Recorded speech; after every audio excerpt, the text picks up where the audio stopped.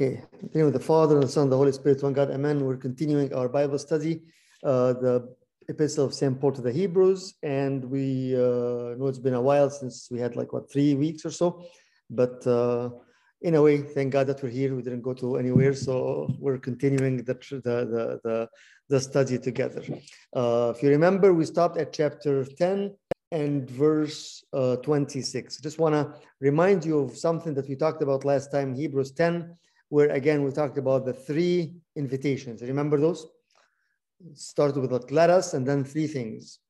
If you remember, just go through them one more time here, which is let us come or draw near in verse 22, 10:22. Let us hold fast in verse 23, and let us consider one another in verse 24 and 25. So those were as we said, the great generous invitation that we have and that we are talking about, and that's where we left off last week. Welcome.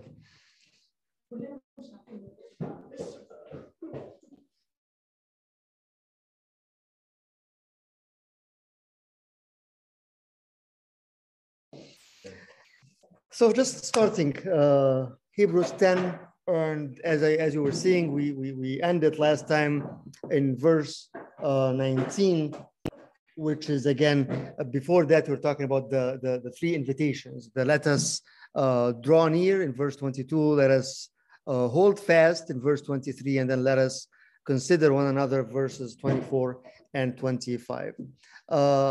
Just as a reminder, again, this is the work or the message, as we said, the exhortation of St. Paul to the Hebrews in order to get their attention to something that he's building up and building the stage to what's coming next, which is the famous Hebrews 11, the faith, or the chapter of faith. That's what I want to say. So let's look at again the end of where we started where we stopped last time, and then we can move on to the completion and the rest of chapter 10 today, God willing. So if we just remember again, let's just read 10 from 19. Therefore, brothers, since we have confidence to enter the holy places by the blood of Jesus, by the new and living way that he opened for us through the curtain, that is through his flesh. And since we have a great priest over the house of God, let us, here again the 3 let us, okay? Let us draw near with true heart in full assurance of faith, with our hearts sprinkled clean from an evil conscience and our bodies washed with pure water. And then the second one, let us hold fast the confession of our hope without wavering, for he who promised is faithful. And then 24 and 25, let us consider how to stir up one another in love and good works, not neglecting to meet together as, how are you? Good. As is the habit of some, but encouraging one another, and all the more so you see the day drawing near. So with that, then he starts to finish this part in order to set, again, as I'm saying, set the stage for Hebrews 11 after this. So you can see and you can tell from the passage of today that he is mainly trying to get their attention to the faith, right? Hebrews 11 is all about the faith. So let's see what is this all about, and then what do we have from it? It's in a way it starts with a passage that is very, very harsh, as we read it before, and sounds like what he's actually very strong as getting their attention to how could you do that, right? How, again, remembering all Hebrews again about those who accepted the faith, accepted Christ, but then they want to go back again because of the persecution, because of the trouble, because of the tribulation, which he will hint to here in just the next couple of verses or so, that they want to go back again to their old life. So here he's saying, if you are so much aware as Hebrews of the Torah and of the commandments and of everything, how could you think this way about Christ? So let's read from 26 till the end of the chapter, and then talk about it and see exactly how does that, how can we benefit from that.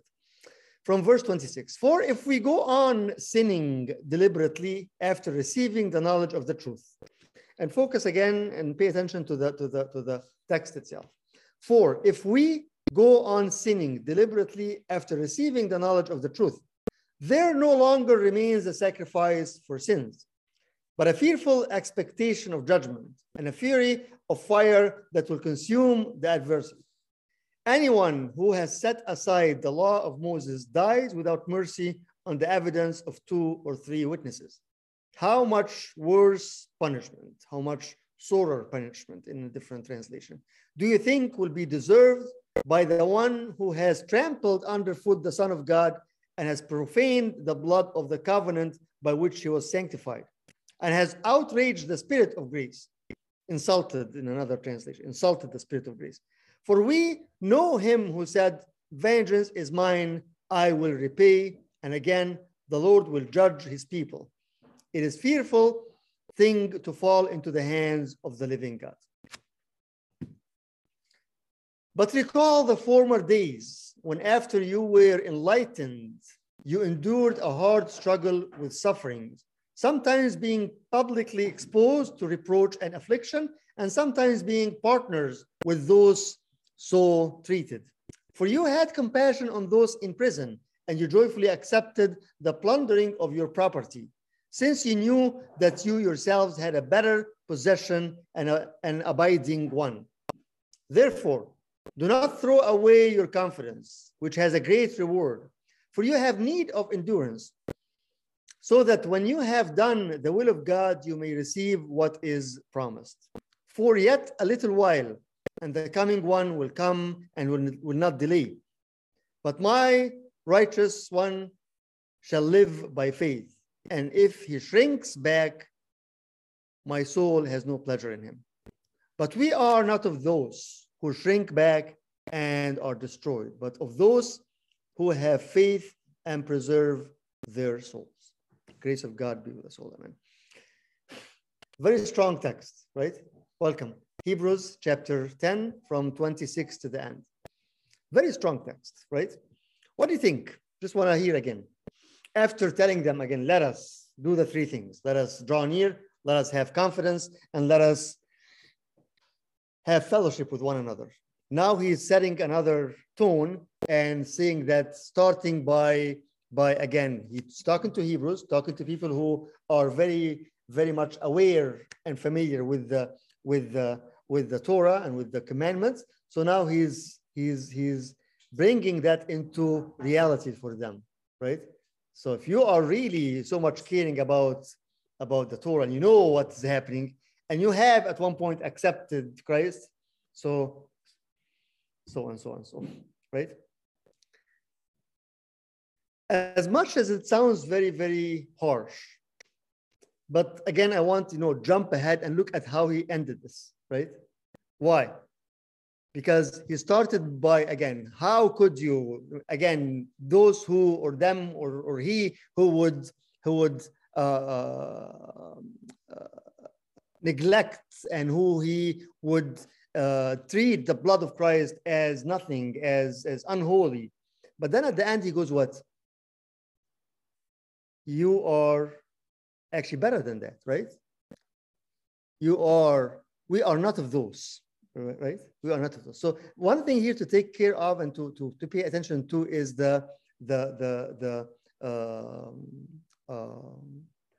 way and the who is he talking to, right? Right, the proposition, right? In the beginning of the passage that we read, he's talking about them, right?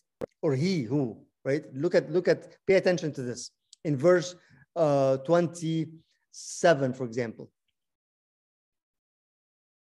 or 28, anyone who has set aside the law of Moses dies without mercy. And then 29, how much worse punishment do you think will be deserved by the one who has trampled underfoot the Son of God and has profaned the blood, the covenant?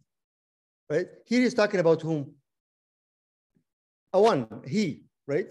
You see it in a different translation that he's talking about he who, how much he is doing this, right? But then he, at the end, he brings it back again to us. We are not of those or of them in a different translation, right? So what is he trying to do here?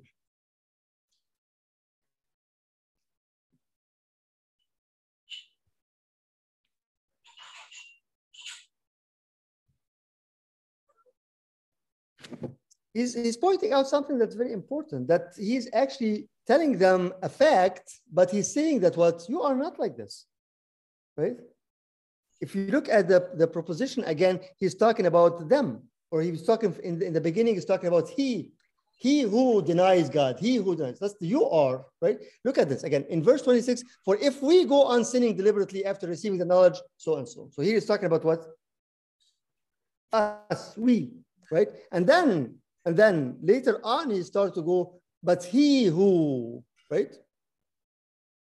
Consider the blood of God. Saying, so he's in a way, he is reproaching them, but in the same way, he's doing what? He's encouraging them. He said that you are not like this. How could you be like this? Question? Okay. Yes. Okay. Yes. So that's one thing to pay attention to as we start this passage, because again, it is very important to know who is he addressing and how he's talking and what is he's trying to say, right? He is saying again, from the beginning, he's saying, if we go on sinning willfully, that's the deliberately or willfully, out of our own will, after receiving the knowledge, there is no longer remains a sacrifice for sins, right? But then he takes the example of, or the status of he who defiled the blood of God, right? He's trying again, as much as he's saying that, you cannot do this, as much as he's saying actually that as he said at the end, but we are not of them. We are not of them. Big part of this passage actually is knowing a couple of things. Number one, knowing that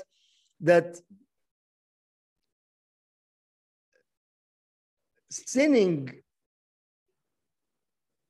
based on weaknesses is different than sinning based on willingly, right?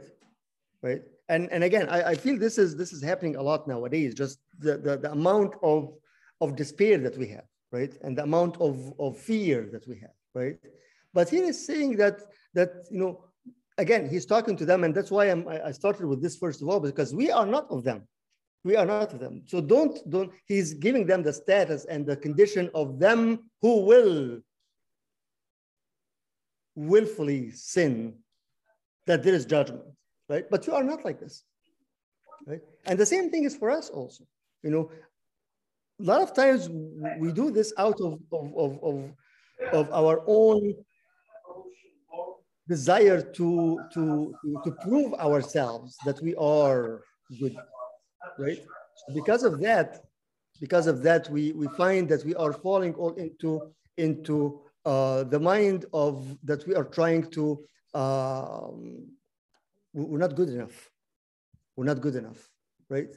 But here he's saying something that's very, very, very different than that.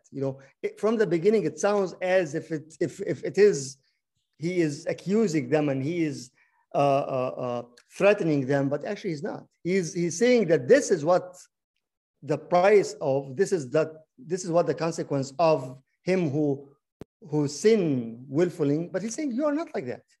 He's trying to be like a mom who's, she's like, the bad kids do this and that, and they get reprimanded, but you're not like that. Right. Yes. Myrna is saying that he is trying to be like a mom who is reprimanding her children, like, okay, but at the end, but you're not like this, right? You're not like this. You are much, much better. You are actually, you shouldn't be like this, right? So it's something that I wanted to start with, first of all, because I think it's very important when we look at that, because again, I think it's a lot of times we miss the fact of who we are, right? And what we have. And that's why, again, after this, he starts next chapter with what? With the faith, which is so and so and so and so, right?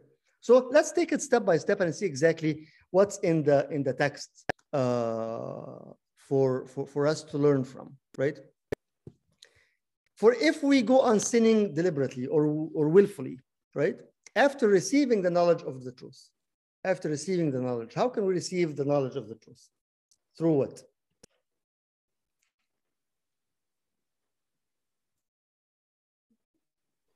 Baptism gives us the illumination, gives us the eyes that can see, the inner eyes of the heart, right?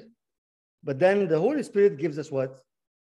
The wisdom and the knowledge, as the Lord himself said. No, we receive the Holy Spirit will what? Will teach you everything, right? Will teach you everything. So one thing that we need to know and to pay attention to, that knowledge of the truth is and has to be through the Holy Spirit, right?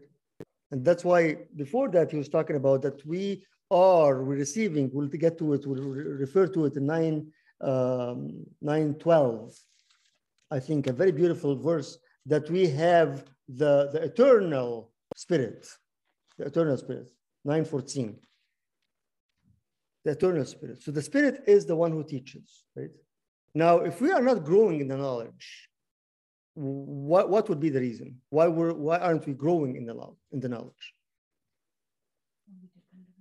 We're depending on ourselves, right? Or another way, again, we depend on just knowledge as a matter, as a substance, not as a life, right? Not as an experience, right? Like, I know the creed. I know there are how many books in the Bible. I know that the Trinity is so and so and so, right? So I know that there is a fasting. I know what to do. I know hymns. I know this. I know that, right? But here say the knowledge of the truth, because the truth is Christ himself. So knowing Christ, right? If we go on sinning deliberately after receiving the knowledge of God, there is no longer remains a sacrifice for sin. Like, there is nothing that will what? Will clear, and there is nothing that will atone that sin, if we can say this, but a fearful expectation. So number one, what we can get out of this is, again, that the knowledge and the growing in the knowledge has its own fruit, right? I can say that I know, but then, as exactly St. John said, I can know that I love God and I cannot love what? My brother, right? So that has to be reflected. And that's what he talks about later on. He talks about by faith we live, right? The righteous by faith lives. So not just he's justified by faith, but he's living by faith. And we'll talk about this later on. Yes. Does verse 26 kind of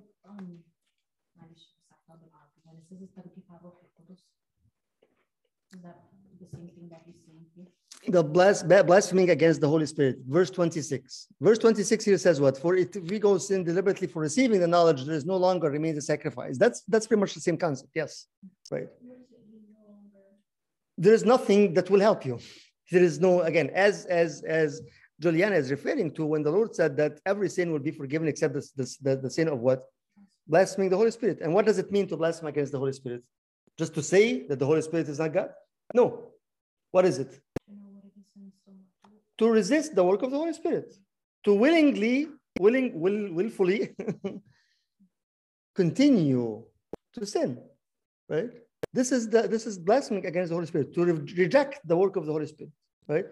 The Spirit comes and says, you know what? You shouldn't do this.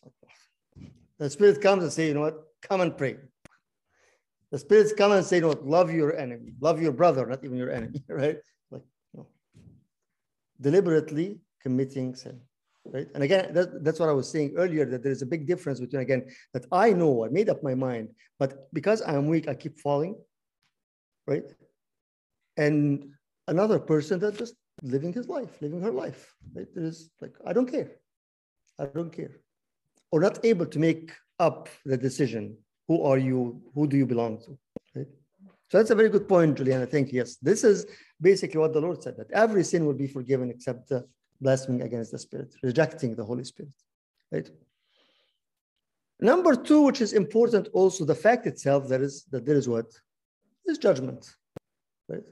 There is consequences of what decision we make, what life we live. And he is saying that, again, but a fearful expectation of judgment and a fiery fire that will consume the adversaries. Right? And then he brings that example of in the Old Testament, if somebody breaks the law and there are 2 or 3 witnesses, then this person is what? Killed. Right? So now here we have what? Much more. We have the completion, the fulfillment of the commandments. We have Christ himself. And that's why he starts by again, anyone who has set aside the law of Moses dies without mercy on the evidence of 2 or 3. How much worse punishment do you think will be deserved by the one who has trampled underfoot the Son? Right? And this is where again he starts to change. Instead of we, him, he who deserved. Right? If you look at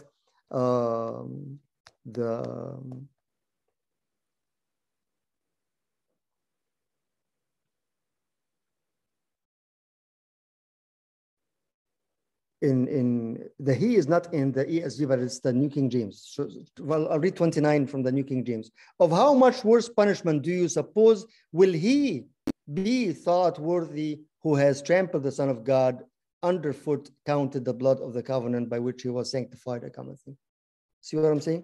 So now he's talking about not us, but he's still bringing up that consequences of the magnitude of rejecting the work of God, right? Now, to bring this back to us, like, what is it that we're all Christian, we're all believers, we're all living and know the knowledge of God. But again, let's suffer a few times when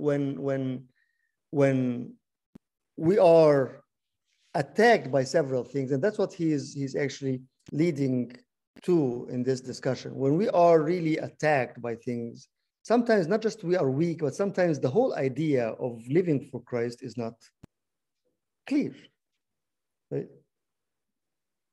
The mindset of no, I am for Christ, right? I am his child. Sometimes that when we are going through several things or going through several struggles, or for no reason, just for whatever reason, we start to rethink again, like, really, should I do this? Should I really commit my life to Christ? Okay. What if just I live like everybody else is living? What if I just okay, I'm not doing anything bad, but I don't want to really commit, right? And we see this fight a lot. That the idea of commitment, the idea of being for Christ, being what, meaning what? That I'm fully, right? Why do you think that there is hardship and there is actually not hardship? There is hard time committing to God. Do you think this is something that really we struggle with or not? Committing to God? Why is that?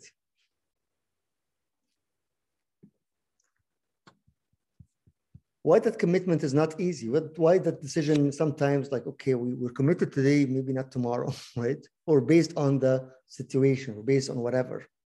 I was talking about this the other day about, if somebody, as St. Paul himself said, if we are a soldier in the army, in a war, right? You're committed. You have no choice. You have to be vigilant all the time, right? Why? Because if you don't do this, what will happen? You'll die. You'll die. But with and again, I'm not saying that we get, we fall and we come back again. I think there's in our own struggles, there is a difference between we fall and come back again, and we just lose the goal, lose the vision, and we're not committed.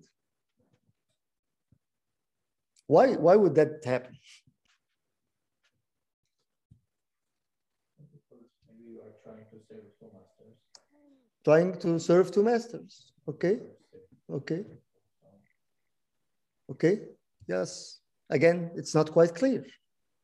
So I was just reading about something, and like a lot of times we perform, we don't live. We perform to be Christians. We act, right? But then we don't want to take that, and we hear it a lot. Like, I think, living for Christ means that I have to give up too many things, and I don't want to do this. It's a boring life. Right? So here again, remember that he's talking to people who received and accepted, but then again, that commitment was not there, or almost getting lost. Right? That's why I'm saying this epistle is very relatable to us, because under, again, too many things, you will see that what they went through. But for us, too many things are just pushing us in order to not to have that commitment.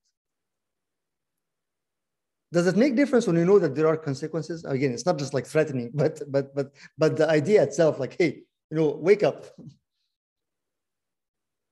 It's better. What does it say?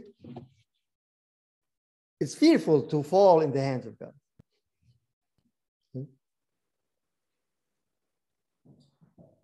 But it's so joyful to fall in the hands of God when we are what? When we are with Him. So it's the same hand, right? Same hand of God and the same God. But it depends how we fall into His hands, right? We fall because we're, this is the time, or we fall because, no, we're actually resting, as He said, I'm holding you in the palm of my hands, right? So something to think about. Like how strong and how committed are we really to Him? Right? What will help us to renew that commitment? What do you think? I have a question. Yes, TJ. How do we manage? So sometimes when I read verses about consequences, judgment, I feel I take it in and it affects me. And other times I read it and I don't feel anything. And how do you manage that?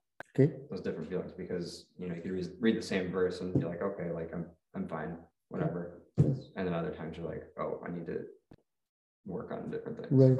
Right. That's a good question,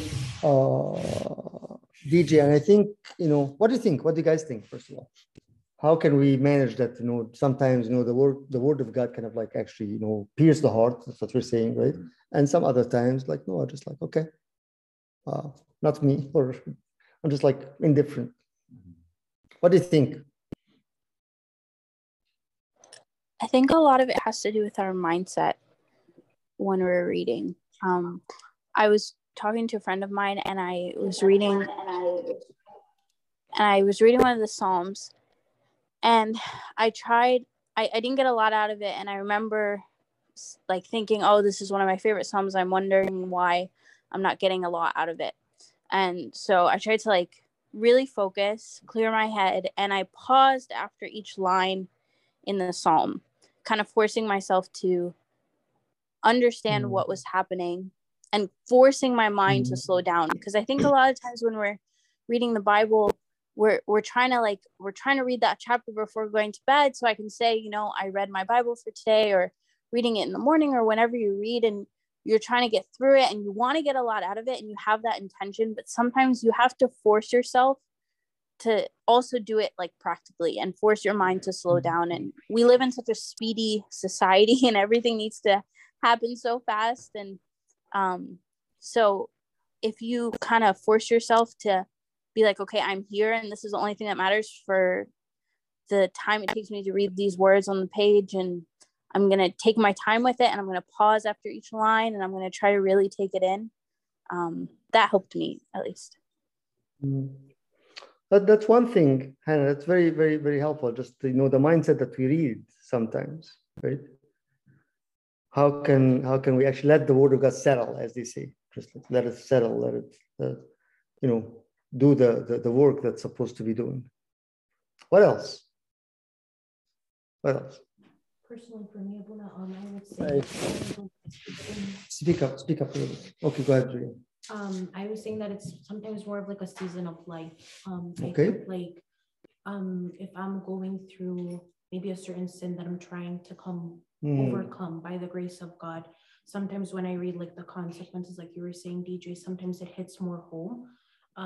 In comparison to when I'm in a season of life, maybe I'm not really sensing that there's a specific sin that I want to focus on or something like that. Okay. I also think, and Abuna told me this before a lot, like it's sometimes the grace of God is what lets you feel certain words at some points of time. But if you always have that sense of connection to the word of God, sometimes we take it for granted. So sometimes God pulls back that sense of connection to his word. So you still feel thirsty for him to learn and to take it in. Okay. Yeah, we're talking about this, that sometimes God will, what we call the withdrawal of grace. God will allow us to go through some dryness sometimes in order to actually live and ask more and humble ourselves more. That's very good. Yes. Yeah. What else? Somebody said, try to say something. Albert or Emil? Yeah, I was just gonna say, Abuna. Yes. And like, it comes down to our will, too. Like, do we wanna hear what the Bible is saying? Like, do we, are we, like, for example, like the rich youth that, he had Christ in front of him, and Christ told him exactly what he, what he needed to do, but he wasn't willing. Yes, I think there's something, something more than all what we said, what you guys said. I think again, something that we forget about it, which is a relationship based on love. Based on love. Again, if somebody that you love says something that's not, you hurt me, for example, by doing whatever, we'll be very, very, very careful not to hurt that person, right? But if somebody that we don't care about, or just like acquaintance, or somebody that we saw on the street or something, like, I don't care, right? So I think one thing that we still not able to grasp, which is basing that and make the basis of that relationship based on love. And I don't think there's ever enough of that love. But a lot of times we don't ask to base that love, that relationship on the love, right? Because again, yes, it's fearful to fall in the hands of the Lord, right? But if we're letting and starting that relationship based on that love, I would be very, very careful. I'll be very careful, right? And I think it's something that we don't pray enough for it. We don't ask God enough to increase that love. I think a lot of times we feel like, okay, I think my love is okay. We all love God, right? Like if you go to a kindergarten Sunday school, okay, who loves Jesus? Me, right? We all love Jesus. I think we do the same thing, right? Do we love God? Yes, we all love God. What are you talking about? Right? But when you put it actually like, does really my life reflects that love? Right? It's not. All of us, I'm the first one. I don't think we have enough love. And I don't think we're asking for enough love. Not just having, because yes, but there is yes, we don't have enough love, but we can ask. We can ask. Like, again, each one will ask himself, herself, how often do we really pray that, Lord, teach me how to love you? Increase that love, pour that love in my heart. Or if we do it just maybe, on the go, not paying attention, not understanding the importance that what will trigger this. Right? So that's something that's very important and that's why he's talking about this here again. How could you, or how could he, not you, sorry, that person is saying like, that's not you, because I know that you love God, right? He's using that way of reprehending, but in a very, very subtle and very nice way. Like, you're not like that, but be careful, because he who does that is falling under this and this and this. Right? And the same thing, by the way, if you look at the text itself, the same thing, when we say, for example, that how, let's bring this back again.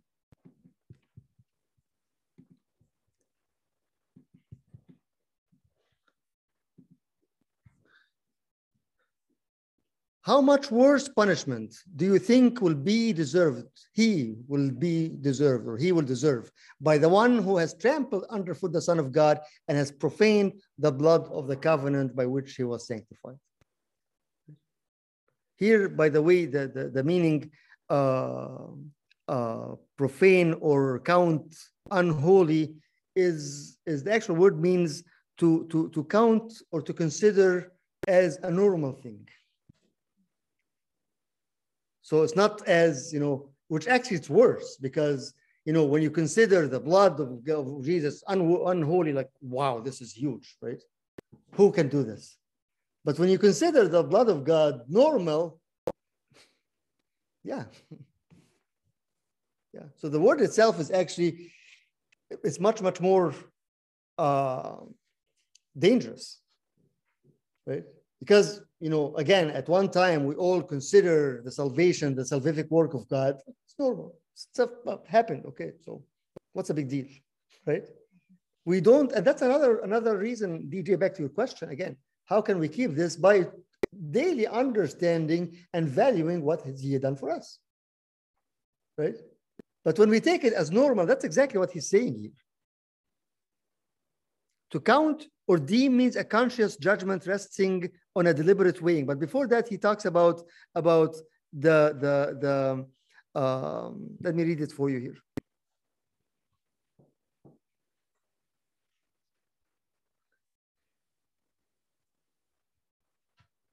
That he considered the blood as a normal thing, as something that is not dedicated for God. Again, the holy thing would be what? Consecrated, we set aside, right? But when you look at the whole work of God, the salvation, the blood of Christ, as something that's normal, yeah, it happened. So what? Right? Thank you. He's a really very loving God, but that doesn't mean anything to me. In life, it doesn't mean anything to me. Yes, faith, okay. And that's what he's talking about. So when he said that, how could he, who consider and has profaned the blood of the covenant by which he was sanctified and has outraged the spirit of grace, meaning that you're considering those things as what? As a normal thing, not a big deal. Why do I have to commit to him? Well, the Lord died for you. Like, okay, so what? That's how we think. Well, God came for you and personally and said, okay, so what? I still have my life. And that's what he's talking about. So when you first read it, it sounds like, wow, this is an awful thing. Who could step on the blood of Christ? This is awful. But actually, it's much, much more worse. Because it's not who steps, who's what? Who's considering it common, normal. Exactly as we come to communion, it's a common thing. I haven't repented. I haven't examined myself. I'm not coming with the feeling that I am in need, that I am sick. I need to be healed. I'm just walking in. A common thing, Sunday, that's the liturgy, that's the ritual. At the end of the liturgy, we all go and take communion and leave, and life goes on. Normal, common thing. It's not a common thing. Not treating it or treating it as common is equals what? Treating it as unholy.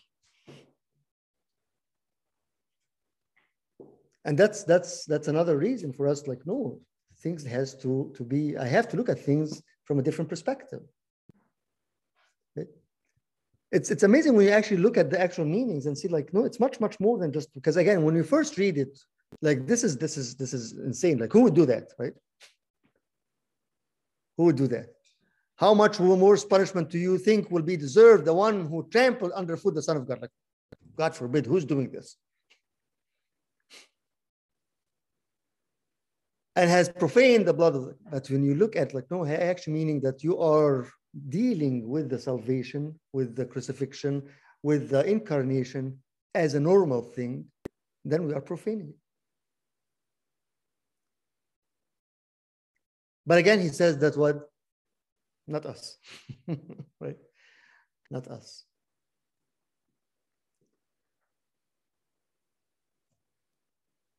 and has outraged the Spirit of grace. Why does he link the blood and the Spirit together?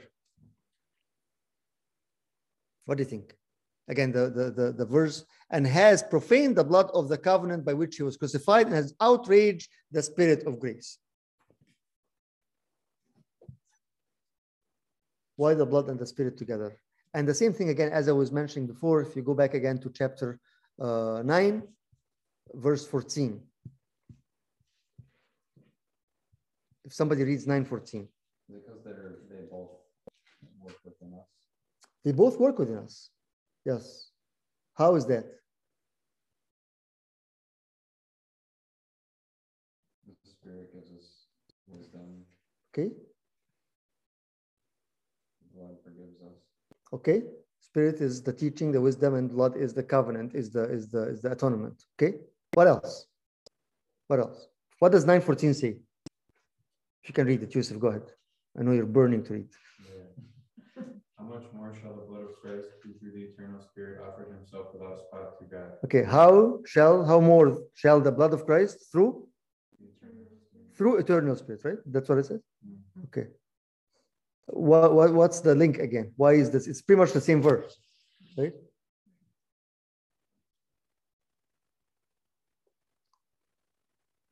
Like the Holy Spirit. Yes, the eternal Spirit, the eternal Holy Spirit. Yes. We take the Holy Spirit after the one of Jesus. Okay.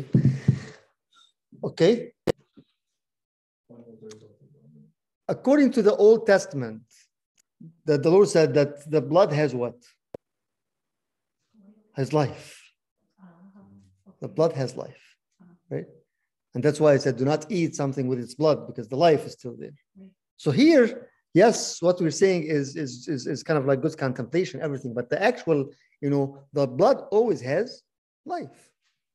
So when we have the blood of Christ, we have the life. That's why we say it's eternal life, right? So here he is linking both of them together. That when we are defiling, we are considering the blood of Christ and the salvation as common thing, we are also denying what? The Spirit. It goes back again to your first point, right? That we're denying the work of the Spirit in us, right? And that's always another thing, like why the blood gives life. Because the blood has life. And in another way also, when he talks about that, because we are what also? We are one with him. That's what he said in John 17, right? So in a way, if we are profaning the blood of God and the promise and the Spirit, we can do this by profaning what? Ourselves, our bodies. We are one with God, right? We, as he said, we are flesh of his flesh and bone of his bones, right? So when we are denying the work of God, when we are profaning, we are considering the work of God and the blood of God as normal, as common, we can do this by doing this to what? To ourselves, because we are one with him. How can we do this to ourselves? How we can consider ourselves common. I just said it, because common meaning what? Meaning we're not what? We're not holy. Exactly. Yes. Again, you said so blood means life. Yes. So the blood of Christ gives us life. Blood not means life. Blood has life. But has life. Yes. Okay. And then, but what's the step after that? Like, or the part after that? I'm saying the same thing also because we are one with God, right? So when another way of denying the work of God and denying and profaning his work and his blood is we do the same thing to ourselves because we are one with him. We are his temple. We are his body, right? That's what he said, right? He is the head and we are members of the one body. Right? So by not looking at ourselves as holy, as dedicated back again to the commitment that we are his, then in a way we are doing the same thing, right?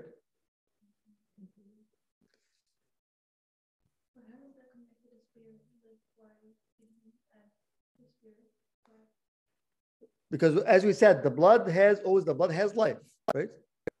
So when we are connected with him, and that's why also we are the temple of the Holy Spirit, right? So I'm bringing that because, again, you can say, okay, like, well, I don't do this to God. Okay, what are we doing to ourselves? Right? Because we are one with him. So if we consider our life as common, that's another, we can take it to another depth also, right? Like our life, our journey on earth, our goals, our everything is common. It's not God, not holy for him. I can do with it whatever I want to do. Like, no. That goes under the same.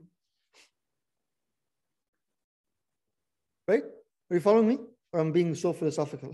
Right? It goes under the same way. And that's why he is saying again that he's bringing this to them because they are at the point of leaving Jesus, leaving Christ, and going back again to.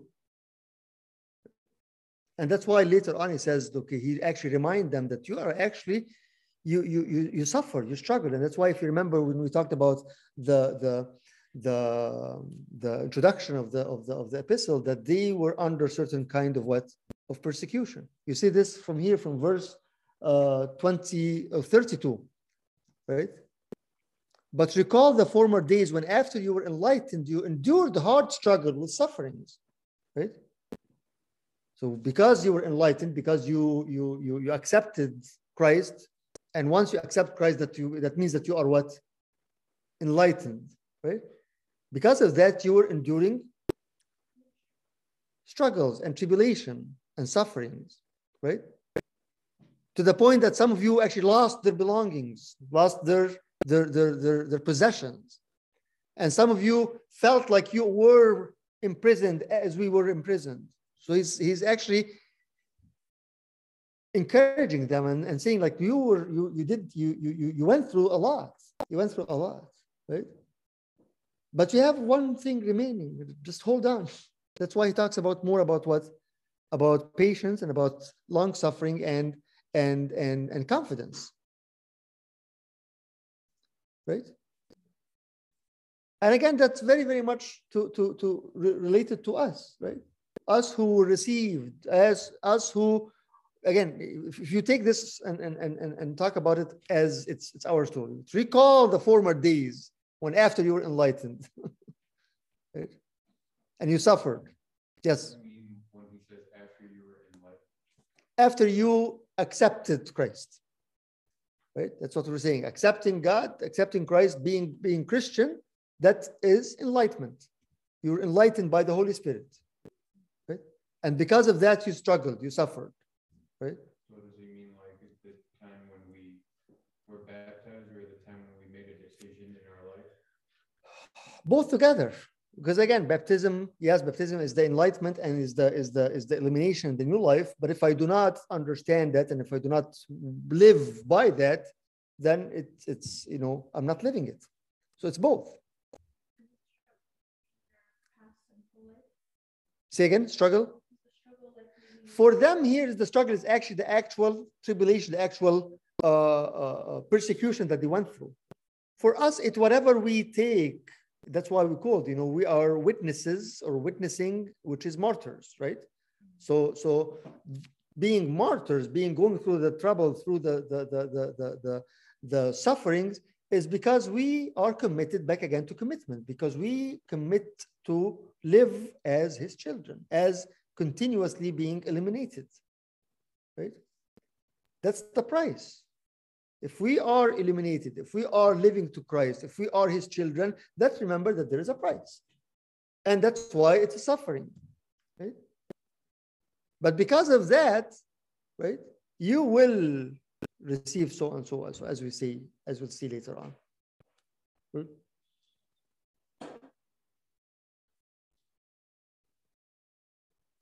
But recall the former days when, after you were enlightened, you endured hard struggles with suffering,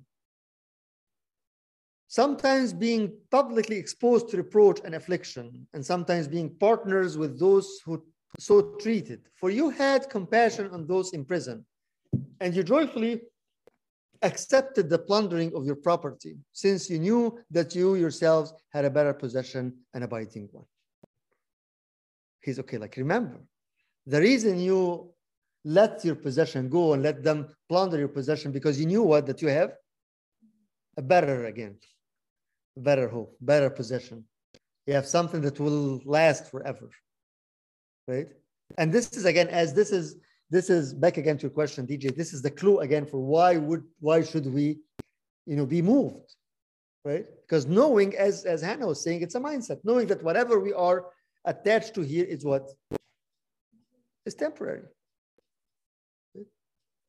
and we will never have that understanding and that mindset unless we actually taste the love of God, right? Then you have, okay, I'm willingly leaving this and detaching from this in order to attach to the one, right?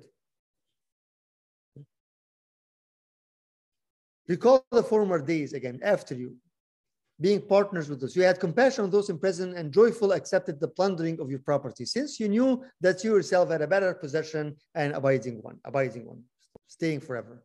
Therefore, do not throw away your confidence, which has a great reward, for you have need of endurance, so that when you have done the will of God, you may receive what is promised. So here he brings to the stage two things, which are what? Confidence and endurance. Yes, to receive the great reward in the promise. Confidence and endurance. Yes. Confidence is what he talks about later on, which is faith, right? So faith that he is able to do this and this and this, right? So can we replace like confidence with faith? Yes. So the secret for them is, for the victory, the secret for them to go through this is what? Faith and patience. Confidence and endurance. Faith and patience. Faith and patience, right? Which is something, again, is something we have to pray for, something we have to ask for. Faith that we are moving, and again, you cannot detach from something unless you have something tangible you are attached to. Right? You cannot say no. I don't want anything. Okay, like what is it that you want, right? And we all agree, we all know that we all have that void that has to be filled. So whether I fill it with anything that is perishable or fill it with the one thing. Okay, this is all dreams, all in the air, right? I don't see any of this. That's why he started this passage by saying what in verse 32? You were what? Enlightened. You can see something that nobody can see. Because later on in next chapter, chapter 11 talks about faith, which is what? The unseen, right? The unseen. So in order to see the unseen, you have to do what? To be enlightened. And how can I be enlightened? By the work of the Holy Spirit. How can the work of the Holy Spirit continuously work for me? By me not considering everything as common. See the full circle? Not insulting the grace, the Spirit of grace. The word is insult. Well, I don't see anything. Let's go backward and see what are we doing. Right? Are we able to hold on and to take the persecution, the suffering, and the struggle, or not? Yes, Julian. Did you say consult us instead of profane? Instead of what is it? Outrage the Spirit of grace. Yes. I want to finish the chapter. Do you have 10 more minutes? I know it's 7:30 already. Can we go with 10 more minutes? People online? Okay. I take this as a yes. Yeah, sure. Thank you. See here again, he's changing the proposition again. From he, now he's talking about what? We. But recall the former days when you were enlightened, right? For you had compassion on those. Right? Don't, whatever you've done is not taken lightly by God. You were part of that. Even by just feeling with those who were imprisoned, right? So it's not asking any big things. Like maybe all I can do is just, I feel for them who were crucified at that time or imprisoned. That's wonderful. You showed something. That's why I'm saying it's the chastisement or chastisement and also the encouragement and telling them like, no.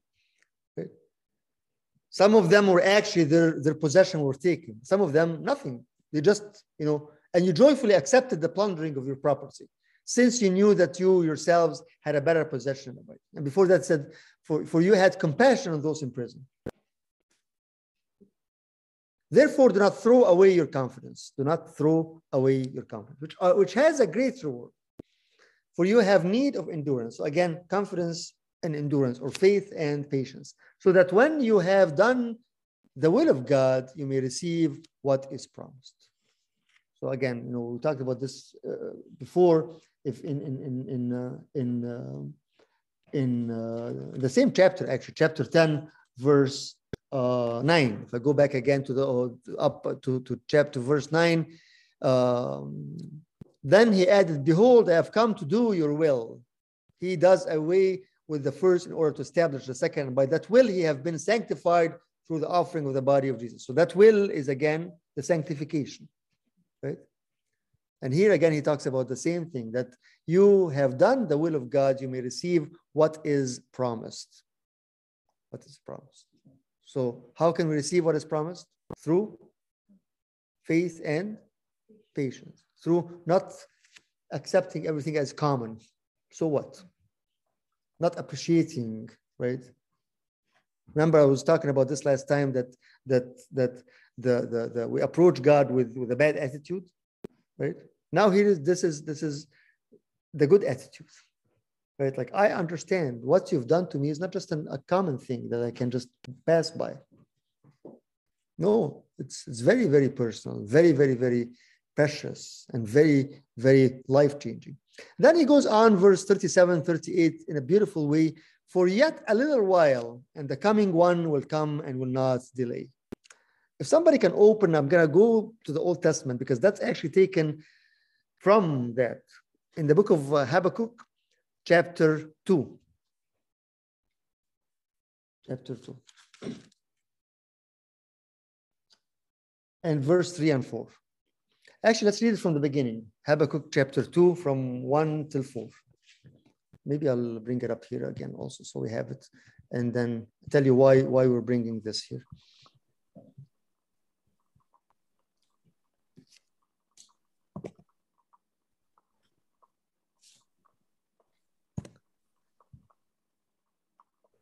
Okay.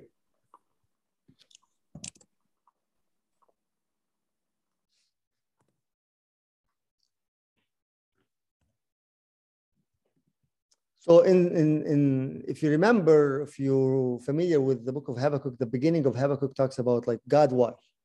Why I cry and you don't hear? Why are the enemy doing this? How long?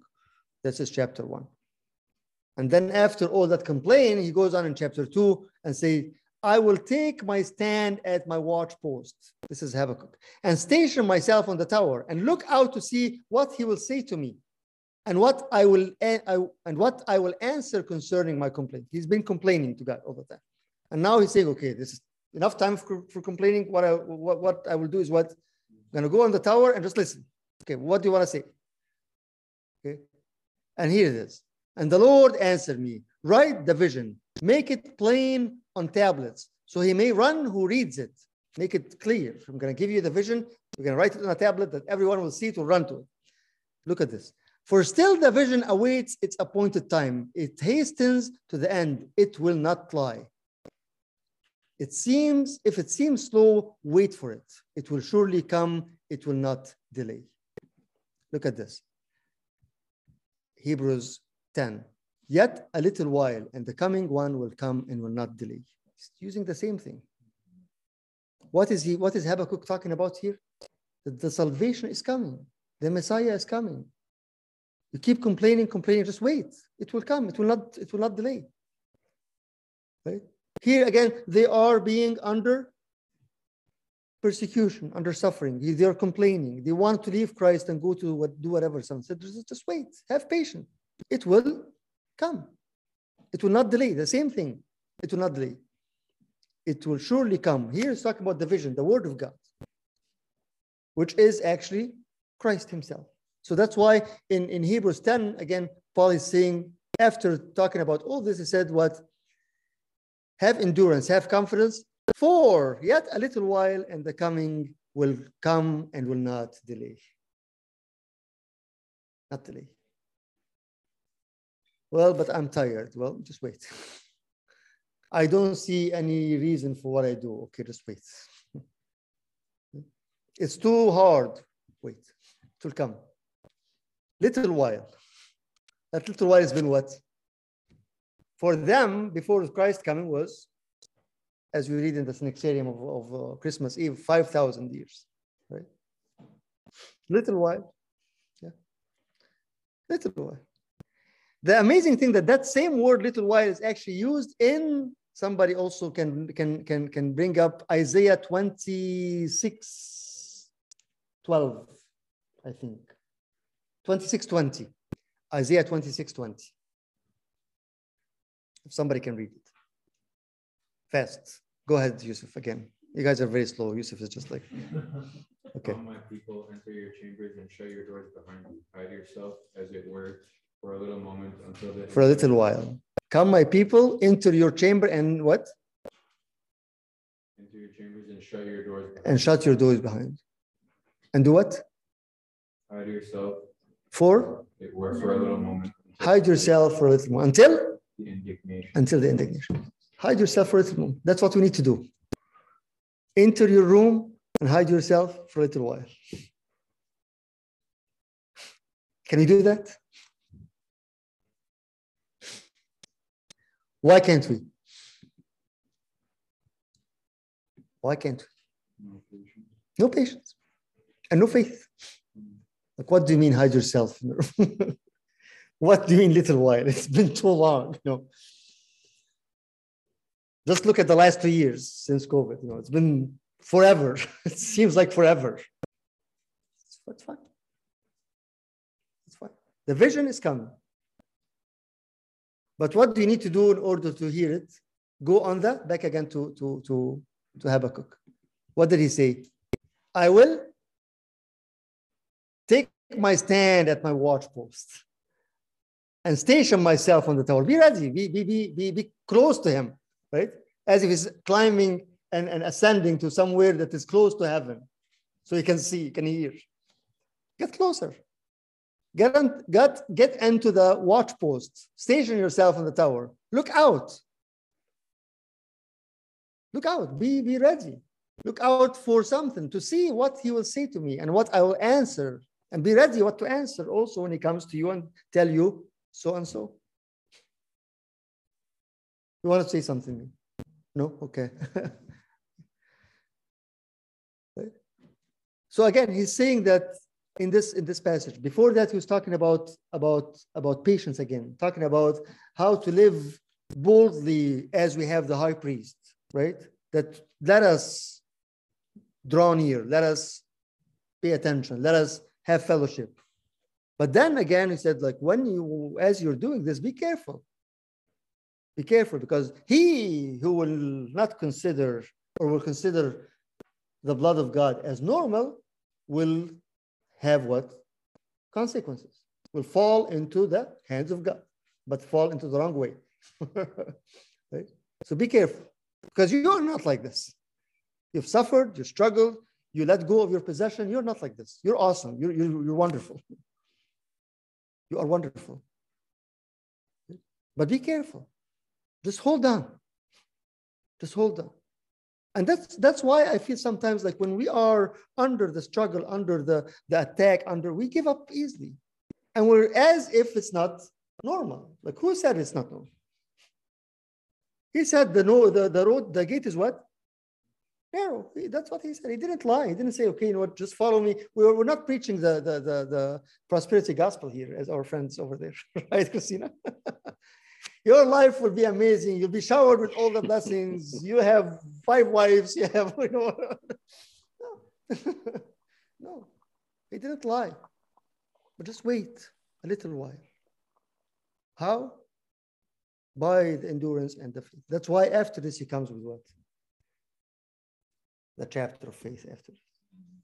Again, so just wait a little. But in order to wait, you have to be in the right position. Go on the watch post, go on the tower, and be ready. Look for when it's going to come. Look for it. And he always gives reasons for us to endure. If we are watching, he's always saying something like, I'm with you.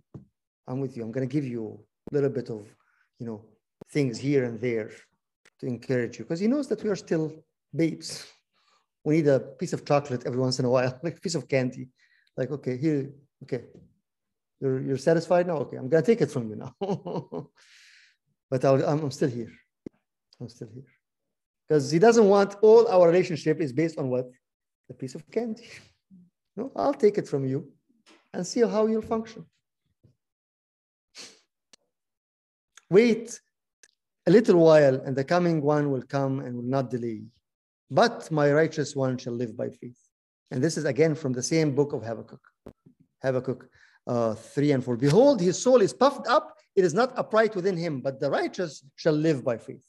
So in the text, in the actual context of this verse, he's actually comparing between the enemy who's puffed up and his soul will not live, and between him who lives by what?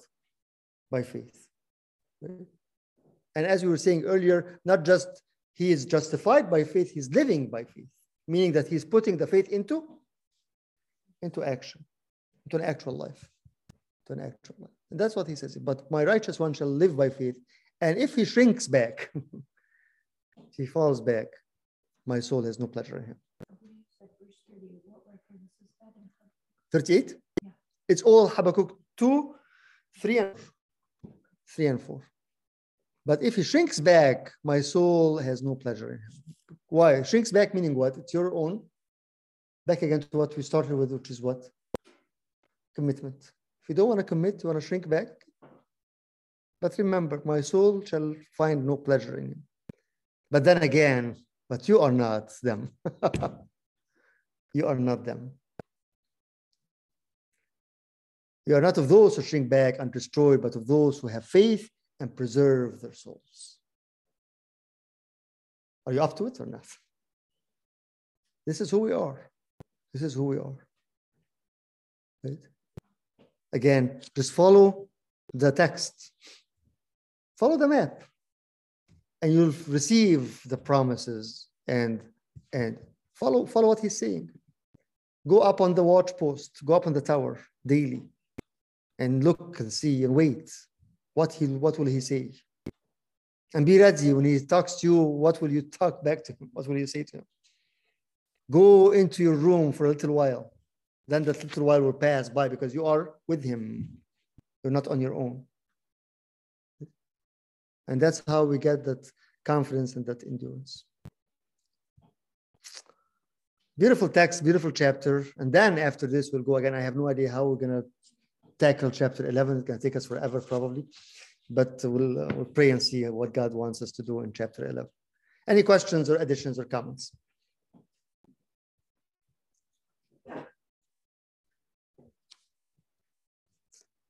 Okay, I probably lost you. You slept. You have no endurance. So what's for the week? Say again. What's for the week? What's for the week? What do you think?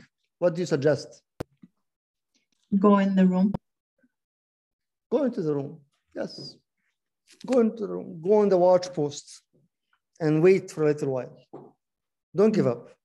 Don't give up. When we're down, when we're dry, when we're cold, again, don't confuse being weak and struggling with I don't want to. If I don't want to, that's a different story. Let's reevaluate things again. What are we wanting?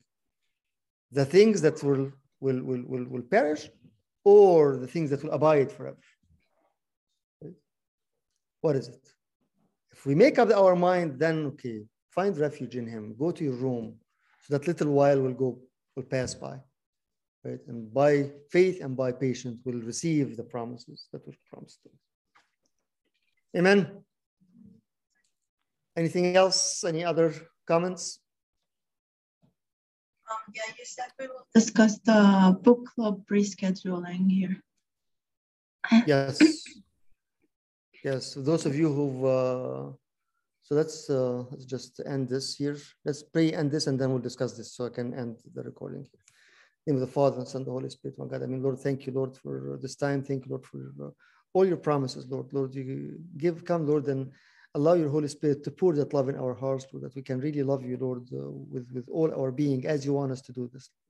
Love you, Lord, with our strength, our might, with our mind, with every single breath that we do, Lord, that we breathe, that we love you, Lord, that we can come and commit our lives to you, Lord, that we receive all the promises. Give us the patience, give us the faith, give us the endurance.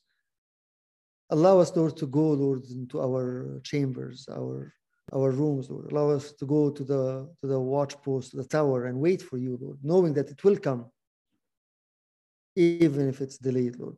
But it will never be delayed. Hear our prayers, supplications, prayers of all your saints. Hear us and say, Our Father who art in heaven.